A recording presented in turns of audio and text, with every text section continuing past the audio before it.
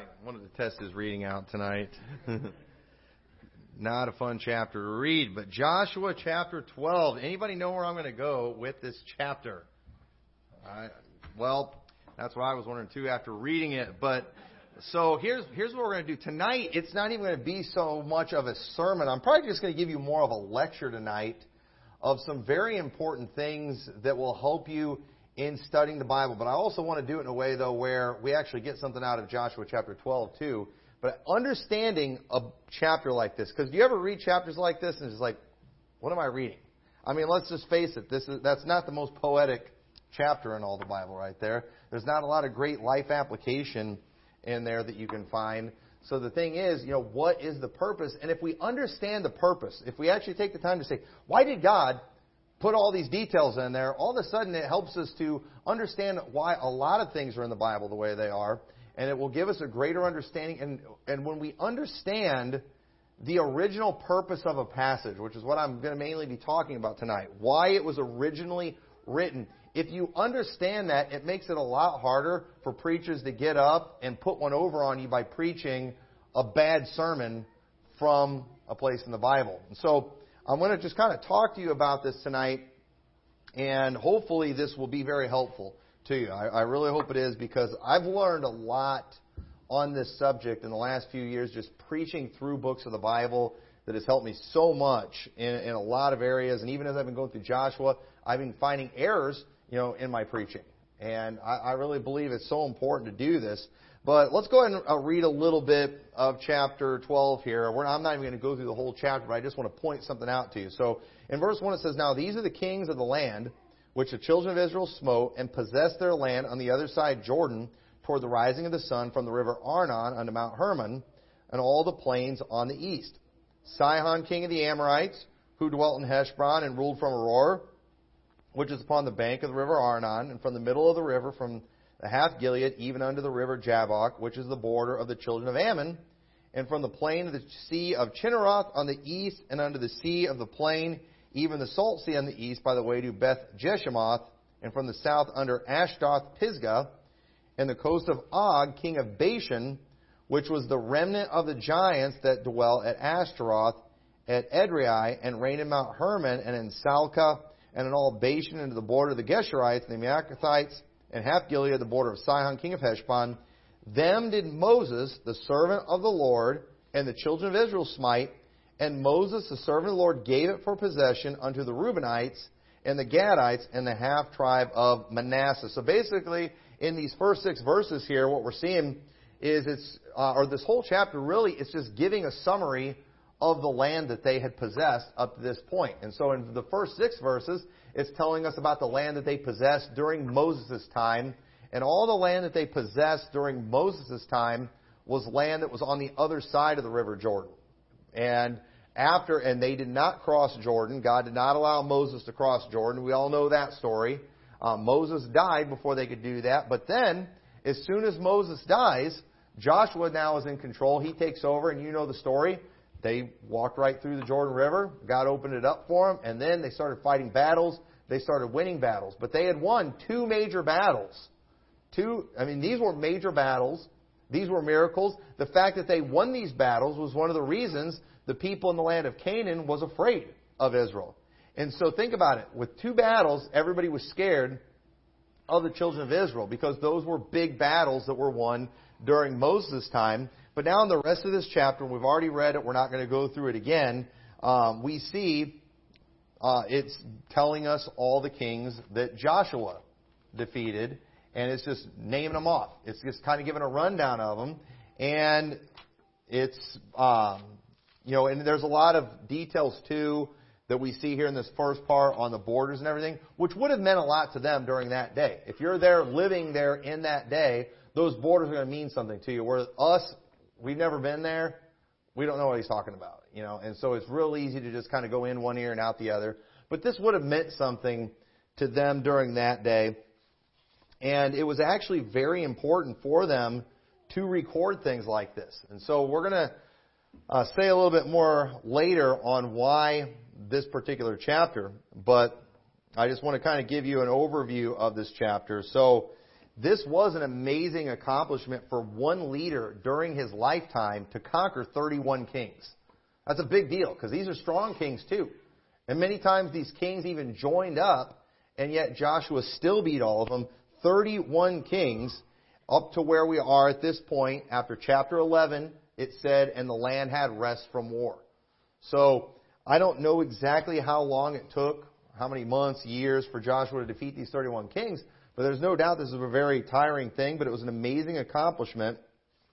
And, and the thing is, too, not only did Joshua defeat those 31 kings, you could really kind of give him a lot of credit for the previous ones, too. Og, king of Bashan, those guys, because he was probably the one leading the battle during that time, too. So Joshua, he was somebody that was used to winning. So this chapter is obviously a very difficult one to preach from without going just full IFB, taking a phrase, and then running with it.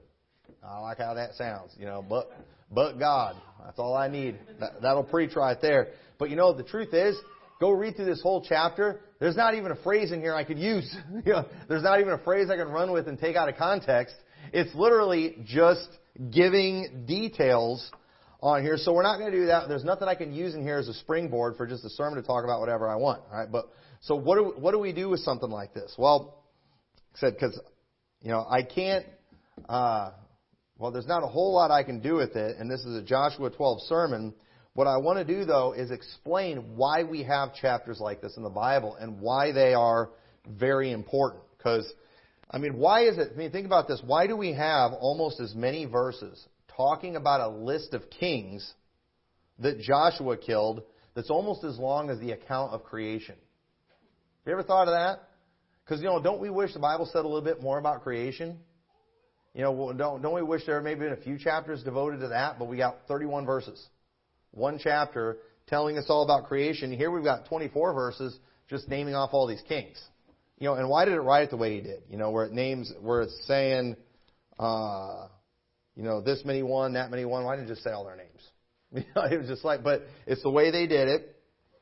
And so, in order to understand how to interpret the Bible, and especially difficult passages, it's important that we understand the original purpose of any writing. That's a very important thing. And so for so long, we've heard life application sermons preached from the Bible, especially from Joshua. Is there not a ton of good life application stories from Joshua? There's a lot. But you know what? Joshua 12 is part of the Bible too. Why is that there? There's obviously a reason for it. And, but we've got to understand while it's okay to do that, whenever somebody's preaching life application, I want you to know these stories, but do you know why they were originally written? Do you know the original intent? Because if you don't know what that is, it's a lot easier for me to get up and preach some weird doctrine from that passage because there's a phrase in there that says what I needed to say. And we've got to understand, books of the Bible are different. There's a big difference between Joshua chapter 12, where all it is, it's giving an official record of the land that they possessed and the kings that they killed, and that they had a purpose for, and then one of Paul's letters that he wrote to a church. There's a big difference there, isn't it? Isn't there? Or a letter that Paul wrote to an individual. There's some things different there, but often we can find a phrase in a chapter like this, and then a preacher can get up and then teach a doctrine from it that contradicts something that's in one of Paul's epistles. And then you've got people that act like, what Paul wrote trumps what's in the Old Testament. Well, what Paul wrote shouldn't, contradict anything in the Old Testament. The thing is, you're pulling something from that passage that you're not supposed to pull from it. Because you like what that phrase says, but if you understood the context of why they said that, of what that phrase is, then you would know not to do that. For example, you got to be careful taking verses from Job and preaching from them, because there's a lot of really good sounding verses in Job. The problem is, it's Job's friends, trying to show how wise they are to figure out what's wrong with Job. The problem is, God didn't like what those guys said. So if you go preaching doctrines and stating facts based on a verse from one of Job's friends that later God rebuked those friends for the things that they said, you're going to be preaching false doctrine. And it's not that the Bible, the book of Job is wrong. No, Job's friends were wrong. I've heard a lot of preachers have preached sermons called mistakes in the Bible. or lies in the Bible and things like that. It's like a catchy title. And then they'll give examples of mistakes people made. Or they will preach from lies told, like, yea, hath God said. And that makes sense to do that. But imagine taking something Satan said and then like declaring it as truth. Well, it's from, if you believe that King James Bible, well, I do believe that King James Bible, but that's the King James Bible is telling us what Satan said. He was lying when he said that. So we can't do that. You can't use that verse that way. And while that's an extreme example, sometimes people do this same kind of thing. And we got to watch out for that. Life application is good. It's important. But we should always know the original intent. Another great example, too, is the book of Nehemiah. Okay? A lot of preachers preach from the book of Nehemiah. A lot of preachers do series from the book of Nehemiah. And I'm just going to tell you, most of the time when I see preachers are announced on Twitter or something, they're doing a series from the book of Nehemiah, I just cringe, my eyes roll, and I just think I'm not even going to try to listen to that because I'm going to get frustrated because of the fact, and this isn't even wrong what they do. They're going to preach a message on like church building, or they'll do it when they're going into a building project. If the church is going into a building project in an old IFB church, you can mark it down, the preacher's doing a series from the book of Nehemiah. Okay? Now, that's not necessarily wrong. Here's the problem I have with it, is I know none of these people understand the book of Nehemiah. They do not understand what was going on in Israel during that time. They do not understand why they were doing the things that they were doing, what they were preparing for. They don't understand the significance of what's happening in that book. There's no doubt about it. It's I think it's one of the things that people are the most ignorant of. And really, most of the books of the Bible that are from after the Babylonian exile, those are some of the most, I think, underread, underpreached, misunderstood books in all the Bible, that if people could get a hold of those, figure out what those things were teaching, what they were all about, it would help them understand so much more. And you know what it would do? It would destroy dispensationalism is what it would do. All of a sudden, replacement theology would start making a little more sense. But you know what? They're not going to figure that out. They're going to just but they're going to act like they know the book of Nehemiah, because they preach. I preach a whole series from the book of Nehemiah. Yeah, but all you did was preach on a sermon just motivating your people to give money and to not give up in the work. I could do that right now. Here, let me go to a passage from Nehemiah right now. Chapter 4, verse 15. Let me show you something I could do with Nehemiah. I'm showing you some preacher tricks right now. And you say, this is irrelevant. No, it's important you understand what preachers are doing when they preach. This is something I've taught the guys that are learn how to preach, but I'm just going to teach the congregation too to make it hard for people to put one over on you, okay? If I just don't like something somebody's doing, I can find a verse somewhere that I can use to, criticize what they're doing, discredit what they're doing. And if somebody criticizes me, I can find a verse to defend whatever I'm doing. All right? And so it's like right now, we've got all the craziness going on in the world, right? I thought about preaching on this, but I just don't want to, because I hate how people preach from Nehemiah all the time without actually talking about what this book is actually about. And y'all are probably wondering right now, and I'm planning on doing a series from Nehemiah pretty soon, but it's not going to be an old IFB one. It's going to be the real thing. But we've got all the COVID stuff going on, and people, if they get uncomfortable because we're fighting a little too much with the government, it's real easy for them that, you guys just need to be more spiritual. You need to be winning souls. You need to be reading your Bible more. You need to be praying more. You need to be more spiritual. We're doing the spiritual stuff while you guys are fighting carnal battles. All right? Is that what you all think? All right. Well, I got some Bible for you. Nehemiah 4:15, it came to pass when our enemies heard that it was known unto us, and God had brought their counsel to naught, that we returned all of us to the wall, every one unto his work. And it came to pass from that time forth that the half of my servants wrought in the work, and the other half of them held both the spears, the shields, and the bows, and the habergeons, and the rulers were behind all the house of Judah. Notice we got some ready to fight, some doing the work.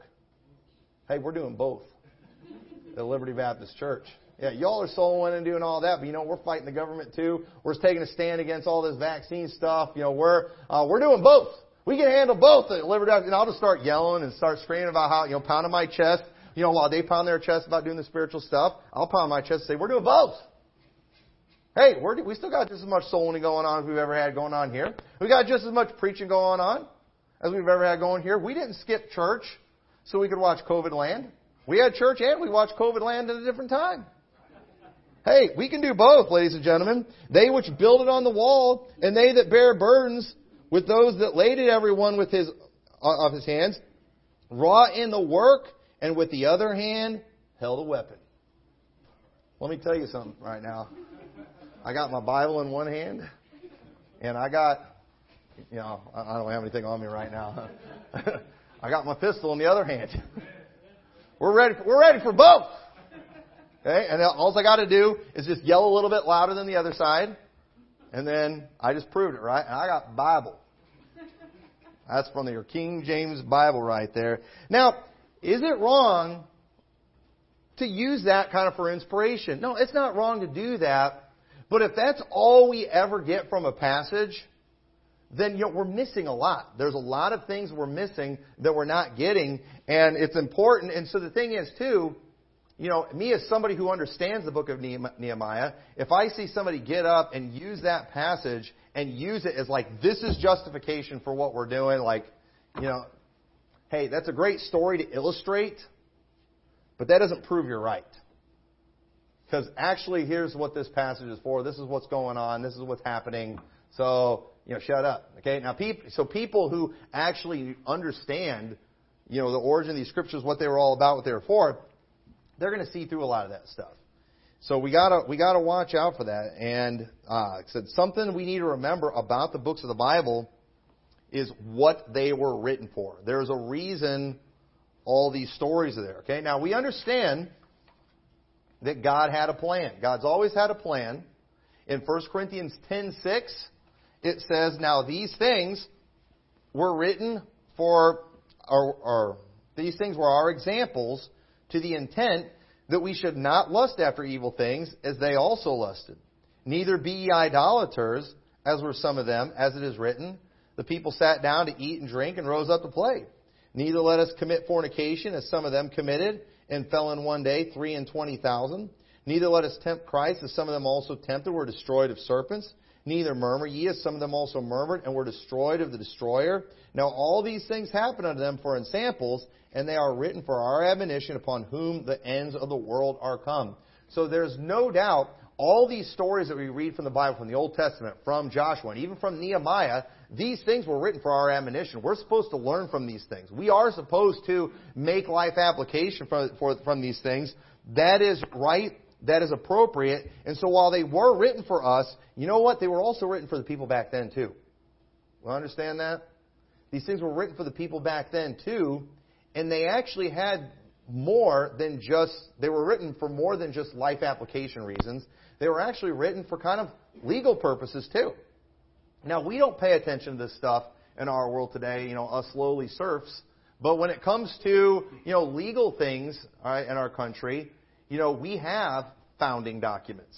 We have a constitution. We have a Bill of Rights. And there's a lot of other, whenever judgments are made, these things are recorded. These things are archived.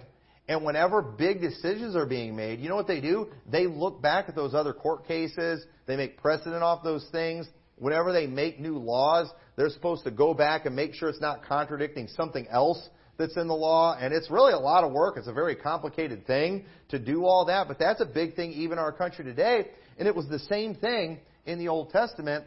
These things that were written, they were a historical record. They were a legal record showing when God gave the law, why God gave those laws, the stories behind them, what led up to them.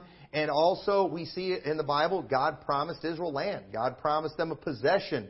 Here in Joshua, it's given us the record of when they got it. We see, too, and we're going to see this in the book of Joshua, where it takes the time to explain who got the land. That also was very important, too. And I don't want to get ahead of myself, but there was a reason that they did that. These things were very important to them. And you could say these scriptures, where they would record how, God gave this much land from this border to that border to the tribe of Judah, that was like a deed. And don't we have those things today? We have those things over at the courthouse recorded. Deeds to your, all the specifics on your land. And our stuff's so complicated today, too. Have you ever seen what's it called? The legal description of a piece of land. Anybody ever seen that before? That is crazy. We had to do something with that with the old building. I think when it was getting rezoned, I had to get the legal description of the land, and I found something online where it had a thing on there. It was like 2 lines, and I was like, "Wow, this is long and complicated." And I sent the paperwork in, and they said, "Yeah, that wasn't actually right. Actually, the legal description, you're going to have a separate piece of paper just for that, because the legal description, it looks like some complicated algebraic equation or something like that. It is ridiculously stupid. You had to have a whole extra page just for," and I had no idea what it meant, but I found it. I had to do it. I had to pay money to get it. It was just, we make everything really complicated today, but it was a little more simple back then. But that's what these things were. And so these things mattered for a lot of reasons. So, where was I? So turn over to Matthew 5:17.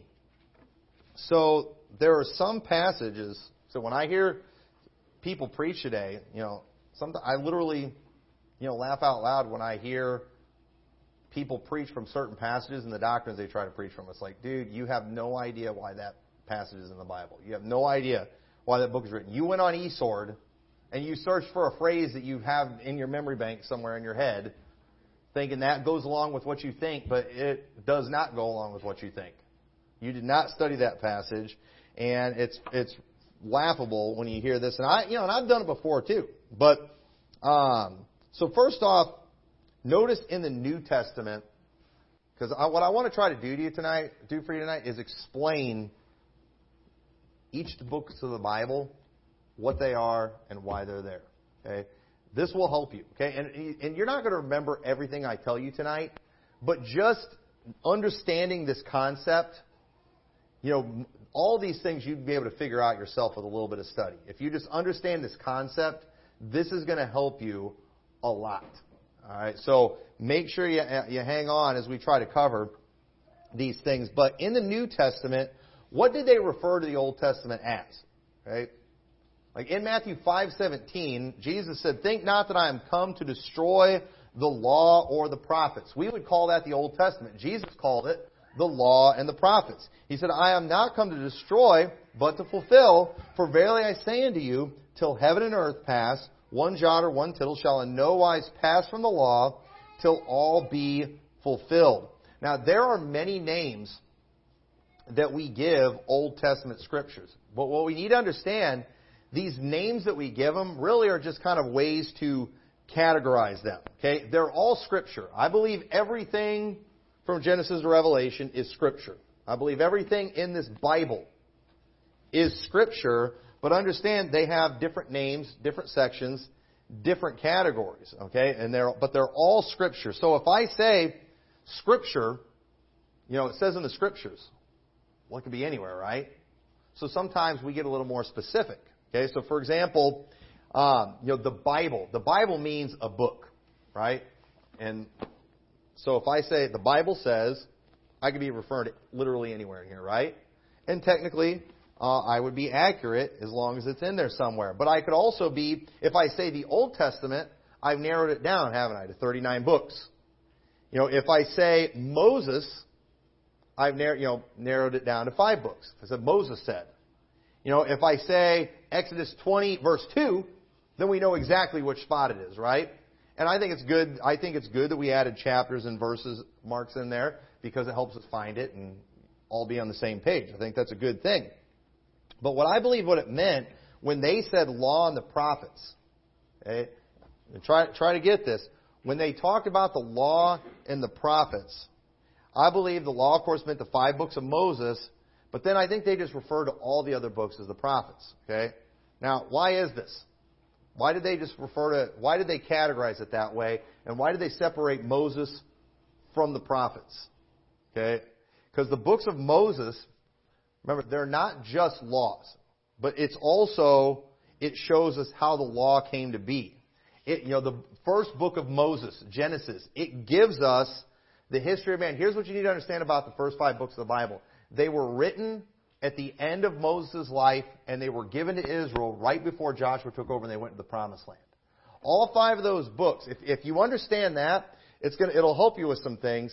That the first 5 books of the Bible were given to Israel right around the time we've been studying, during Joshua's time, just a little bit before that.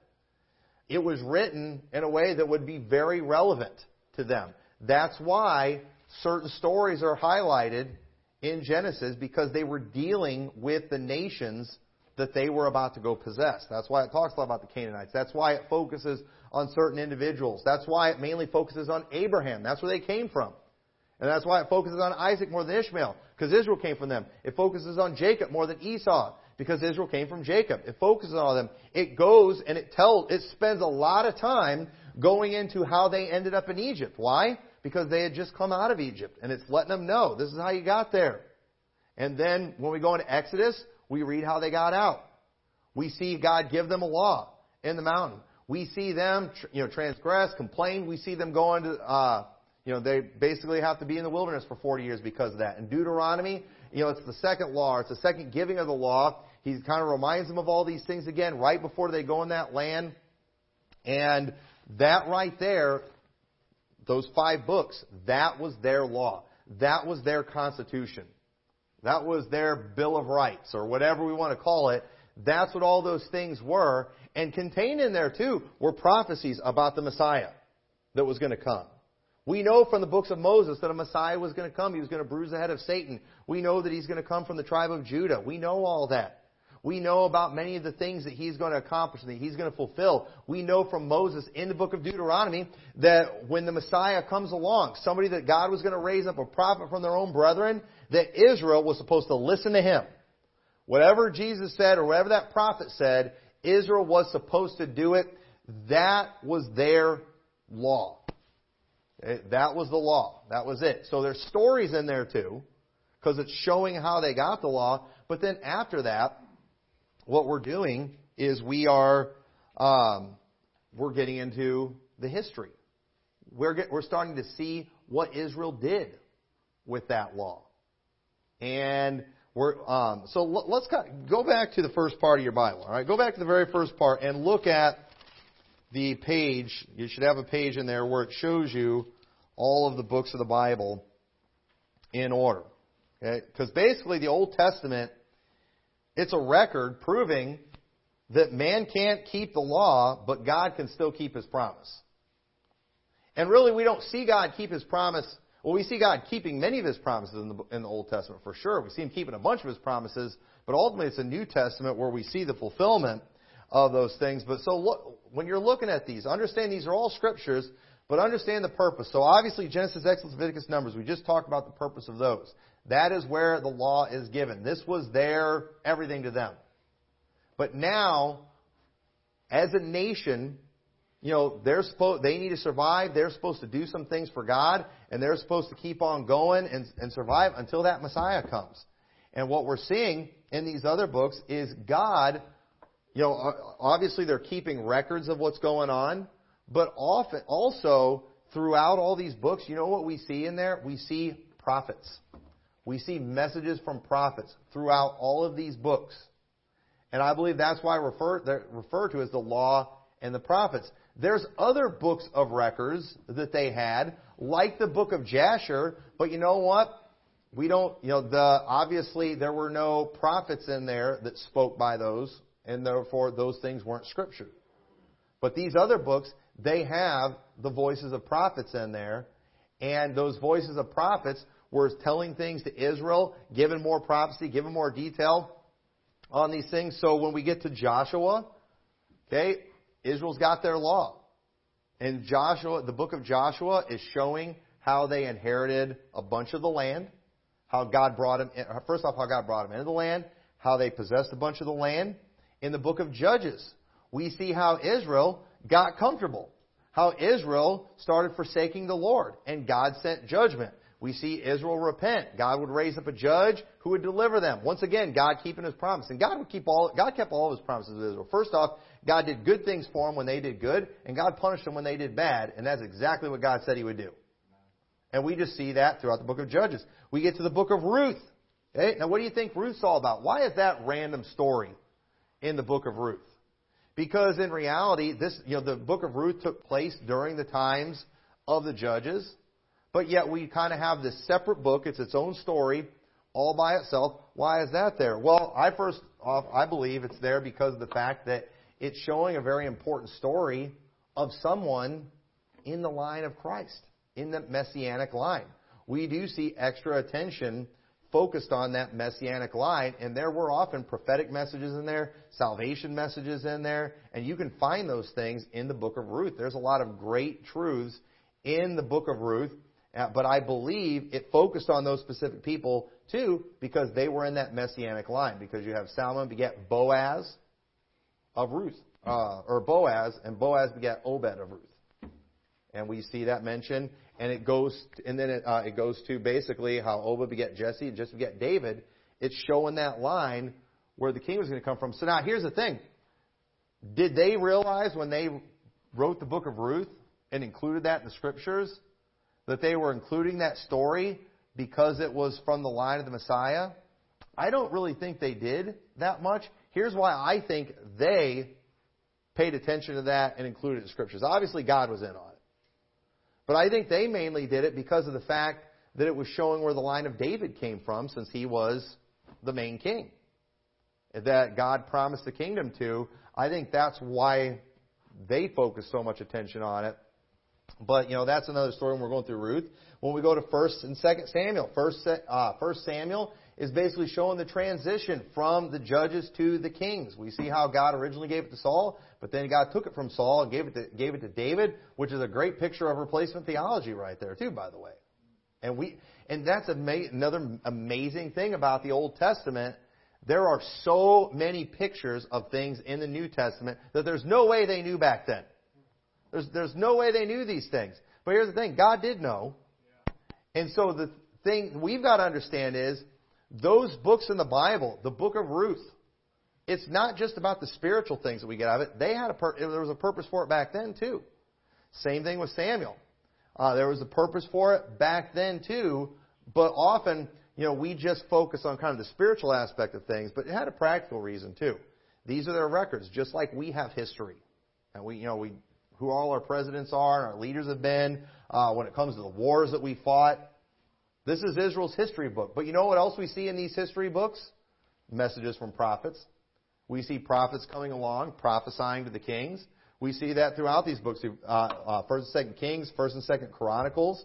1st and 2nd Kings, it focuses more on the northern kingdom while telling a lot of stories about the southern kingdom. 1st and 2nd Chronicles focuses more on the southern kingdom while telling stories about the northern kingdom too. And then it goes all the way up until the Babylonian captivity. It's mentioned in the last chapter, 2nd Chronicles, and then it briefly mentions how 70 years later they came out of it, which was a major time of transition for Israel. So when we get to Ezra and Nehemiah, these books are basically showing what happened when God brought Israel out of captivity, and God was allowing the temple to be rebuilt, allowing the sacrifices to come back, because that was a major prophesied event. The books of Haggai and Zechariah, they were written during this time. And we can even read about those guys, motivating these guys to go and build the temple. It was through their preaching. It was through their prophecies. Why they started doing these things. When they were sitting around on their backsides in the book of Nehemiah doing nothing, you know who it was that finally got them motivated to go do something? Those guys like Haggai and Zechariah. They went and prophesied to them, and then they got busy. They got to work. The book of Esther, it's during that time when many of them are still scattered abroad too, but showing how God miraculously preserved those people. Because God was preserving Israel not because, these so-called Jews of today are just so special. No, because the Messiah was going to come from there. God's got to fulfill His promise of the Messiah through Israel. He can't let them be destroyed. Otherwise, His promise is broken. But the Messiah's come. So, things have definitely changed there. Job, Psalms, Proverbs, Ecclesiastes, Song of Solomon. These are what they call the books of poetry. But you know what? These also have prophecies in them, don't they? Guys like Job and David and Solomon, these guys were prophets. And so these things that they wrote, They were scriptures, but they also had purpose back then too. They used them for music. They used them in praising the Lord. These were the things, the book of Psalms is basically their hymn book that they had. So, but they had prophecies in there, and then we're not going to take the time to go through all these, but Isaiah, Jeremiah, Lamentations, Ezekiel, these were mainly, so Isaiah, for example, prophesied the coming of the Assyrians when the Assyrians were taken over. And we see how the northern kingdom, they got taken over way earlier before the southern kingdom. The southern kingdom had some revival. They got some things right. Some good things happened in Hezekiah's day. We see that in the book of Isaiah. But then in Jeremiah's day, it was too late at that point. In Jeremiah's day, he just comes prophesying doom and gloom, letting them know, you guys are going into captivity. Nothing is stopping it. This generation, reprobate silver, shall men call them. You're going to captivity, and you're going to be there for 70 years. In Ezekiel, we see prophecies about what's going to happen when they come out of that captivity, and how God's going to end up restoring things, and the temple's going to be rebuilt, and it's going to go to this great, magnificent time like never before, if they obey Him. If they obey Him. Remember that when some rucktard goes and preaches through Ezekiel 40 through 48, talking about all these wonderful things God's going to do in Israel and how they're going to rebuild a temple and do sacrifices, and it's going to be a wonderful thing. Wrong. There's a contingency in there. Guess what? Israel didn't obey God. They did not obey God. And you know what? Ezra and Nehemiah is proof of that, because while we see them doing some good things, they did a really bad job. And then, so let's keep going through these prophets. So the book of Daniel, that was while they were still in captivity in Persia. You've got Hosea, which is basically prophesying against the northern kingdom that's going to get destroyed. You've got, and people disagree with me on this, but I'm right. But, Hosea, Joel, and Amos, I believe those are chronological. But those prophecies are geared towards the northern kingdom. Some people say all of those from then on are chronological. No, they're not, because Obadiah is clearly after the Babylonian captivity, where these other ones were before that. And there's no doubt about that. The book of Obadiah was definitely written after they were taken captive in Babylon. But you say, well, why is it in that spot? Because it's not a prophecy to Israel. It's a prophecy against Edom. Because Edom took advantage of their brethren. They rejoiced in the day that the Babylonians took them. And God has indignation on them forever because of that. That was what that's about. Jonah is also not a prophecy to Israel. It's a prophecy to Nineveh. And when you get to like Micah and Nahum, and the rest of those, I think after that are chronological again, because then they get focused back on more of the southern kingdom. But of course, at this time, by the time these ones came along, you didn't have the northern and southern kingdom anymore, because they were all just kind of one kingdom again. But Malachi, definitely the last one. And here's what people don't understand. In the book of Ezra and Nehemiah, we see Israel restore back to their land, and they're getting things, they're starting to rebuild things again. They get their temple rebuilt. It wasn't like the one that Solomon did. Everything they did was actually really crummy. They did a really bad job on everything. But the thing is, people, they read that and then they act like, all right, this was good, right? No, they did a bad job. And while they got some things right, 40 years later, roughly, we're in the book of Malachi, and God is getting all over Israel because they're offering polluted bread. They're giving them the lame animals for sacrifices. Israel did horrible. Israel did horrible. And you know what ended up happening as a result of them just doing so bad after God restored them to the land? They didn't get that Ezekiel temple built. That's not what happened. You know what ended up happening? They ended up getting their temple desecrated during Alexander the Great's time, or during the Greek Empire by Antiochus Epiphanes. We have, and then later the Romans take charge. And when Jesus came, Was Israel ready for the Messiah when Jesus came? No. Did they offer up an acceptable sacrifice to God? Did Jesus purify the sons of Levi like he talked about in the book of Malachi when Jesus came? No. What happened when that messenger came? Israel killed him. All those prophecies in the Old Testament, they were contingent on Israel doing some things they were supposed to do, but Israel disobeyed in everything. And so you know what God ended up doing? In order for God to be able to fulfill all those promises that were in the Old Testament, they had to be fulfilled through someone from Israel, and they were. Through His Son, through Jesus Christ, who was born of Mary, who took on Him the seed of Abraham, and Jesus accomplished everything that Israel couldn't accomplish. And so the way to be the people of God now is you have to be in Christ.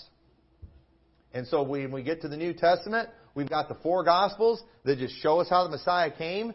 All of us show us how He died on the cross, how He rose again, because that's where our salvation is. That was the sacrifice. It's not those animal sacrifices anymore. It's the sacrifice of Jesus Christ. The book of Acts shows us what happened when the Holy Spirit came and indwelt the believers and when the church was started and how it spread. We have, after the book of Acts, we have Paul's letters to the churches giving us instructions on how to operate as a church. We have these things. The book of Revelation, we see what's going to happen in the end times. All of these books have a purpose, but at the end of the day, the Old Testament is, in fact, all, in reality, written to Israel. All of it's written to Israel. It was for that nation, that physical nation, for those people of God. These things were written for them. And you know what else? The New Testament was written for them too. But guess what? They shut it down. They turned it down. But you know what? In that New Testament, and it just like it was prophesied in the Old Testament, that gospel, that Messiah, He was going to be for all nations. God's house is going to be a house of prayer for all nations. Everybody was going to be able to come to that light. That was prophesied in the Old Testament. And so we, lowly Gentiles, who, really the Old Testament is not about us at all in one sense, as a physical people, but at the same time, because we're the spiritual people of God, we can take all those life applications from that. And really, when it comes to a lot of that other legal stuff in the Old Testament, obviously the church hasn't paid that much attention to it over the year, because do we really care which tribe possessed what land or what time? Because are we trying to possess a land today, folks? No, we're not. So I'm not going to beat up people who haven't spent a whole lot of time getting the geography all figured out. Because I'm not trying to figure out where my piece of land is over there. I'm not really interested in that. I'm actually looking for the heavenly Jerusalem is what I'm looking for. And so when you understand the overall purpose of a book of the Bible, it's going to help you see through a lot of bad preaching. And here's why. Because there's many verses in the Bible, if you isolate them, they seem to conflict with each other. There are some statements in the Bible, if I just take one statement, sometimes you'll be arguing with people about a doctrine, and then they will quote a line from the Bible. But the problem is, it has nothing to do with the subject. But it's like, if you don't know that, it's like, I know that was from the Bible. It had a thee and a thou in it. But the thing is, if you don't know what they're talking about, and this is one thing I love to do with pre-tribbers whenever I get the opportunity, whenever I'm talking to a pre-tribber, anytime they use a verse like that, I'm trying to explain things to them, and then they want to try to debunk everything I just said with a verse. I always try to stop everything we're doing and say, hey, let's go look at that verse. Let's go talk about that verse you looked at. And because they always take it out of context. And if I can prove to them the context of that verse, and if I can get them to admit they're wrong in that verse, you know what I did? I took away one of their hang-ups. And then if I can prove to them, hey, you're wrong in how you interpreted that, they might think, I'm wrong in how I interpreted other things too. That's why I love when they bring up, no man knoweth the day or the hour, to prove imminency, and then they tell me Matthew 24 is not about the rapture. I love when they do that. I have so much fun with them after that, but usually lose them. But either way, context will always clear these things up when you have conflicting statements. But if you don't already know the context, the preacher might get away with it. He's just going to get up there and, the Bible does say, whatever. Well, I know, but that still doesn't change anything. You're quoting a lie from the devil. The Bible recorded right there. You're quoting Elihu or Bildad the Shuhite. He didn't know what he was talking about. Don't do that. And so often preachers will say things that just sound really good to a Christian, and they don't know how, and a lot of times people don't know how to explain why it's wrong, but it's like they just know something's off. Okay? And when preaching, let me just throw something out here too. When preaching makes you cringe, anybody ever cringed at hearing preaching before? Okay, yeah, I know you've all. I know you never cringed sitting there, but watching YouTube or something, I know you all cringed watching preaching before. But there's a few reasons you might cringe while listening to preaching. One, you might be just getting convicted. That's possible. That is possible. You're just not right with God and carnal. But it might be the Holy Spirit telling you not to listen to that. It may be because it seems to conflict with another passage that you have in your heart or in your mind. And so when you hear something that's just like sometimes when you're listening to singing, you might not know how to read a note of music, but you know when they missed the note. You know when somebody in that quartet didn't do their part right. Because I don't know what note they hit. I don't know what note they were supposed to hit, but it wasn't that one. Now, a really talented musician, Brother Dan, he could say that he'd probably tell us what they did. But the rest of us, we don't know what they did, but they know they did it wrong. And when you get up and you hear a preacher preach something really bad and just makes you cringe and wince, you might not know the Bible well enough to say, here's what he got wrong, this is what he did wrong, this is what he should have done. But you know what? Pay attention to that. Pay attention to that, and don't just assume you don't know what you're talking about. Don't just assume you're convicted. You know what? He probably got it wrong. Let me tell you, the Bible harmonizes. And it's a beautiful book when you put it all together correctly. And it's important that we know these things. And yes, our Old Testament does spend a lot of time just telling us names, telling us about borders and possessions of land and names of kings that were defeated. But understand, all of those things were important because it was proving that God kept His promise.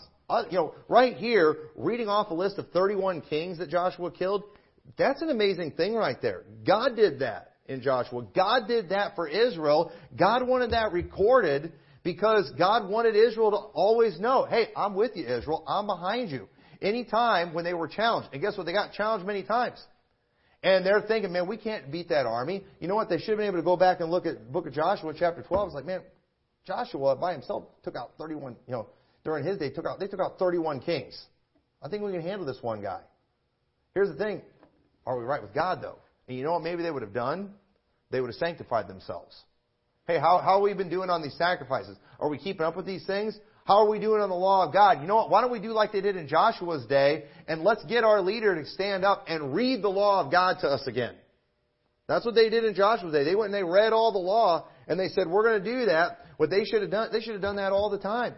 Got together and said, let's make sure we're keeping this thing. If they would have done that, that could have changed everything. And so these passages really would have mattered to them too. And when it's naming all these people, it's naming all these places, they know these places.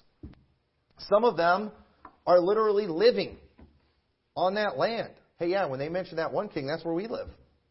That's how, this is a story about how we got this area that we live in. These houses we've been living in, we didn't build these ones. They got them from one of those kings I can't pronounce their names. And so this would have really meant something to them.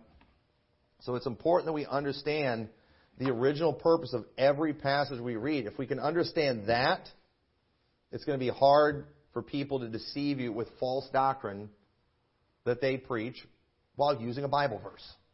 We have all been trained, and it's not necessarily a bad thing, that when somebody gets up and they preach something and they use Bible, we've all been trained to just believe it, right? But we have to make sure it's used properly. We have to make sure it's used in its context, and a lot of people are messing up bad in that area.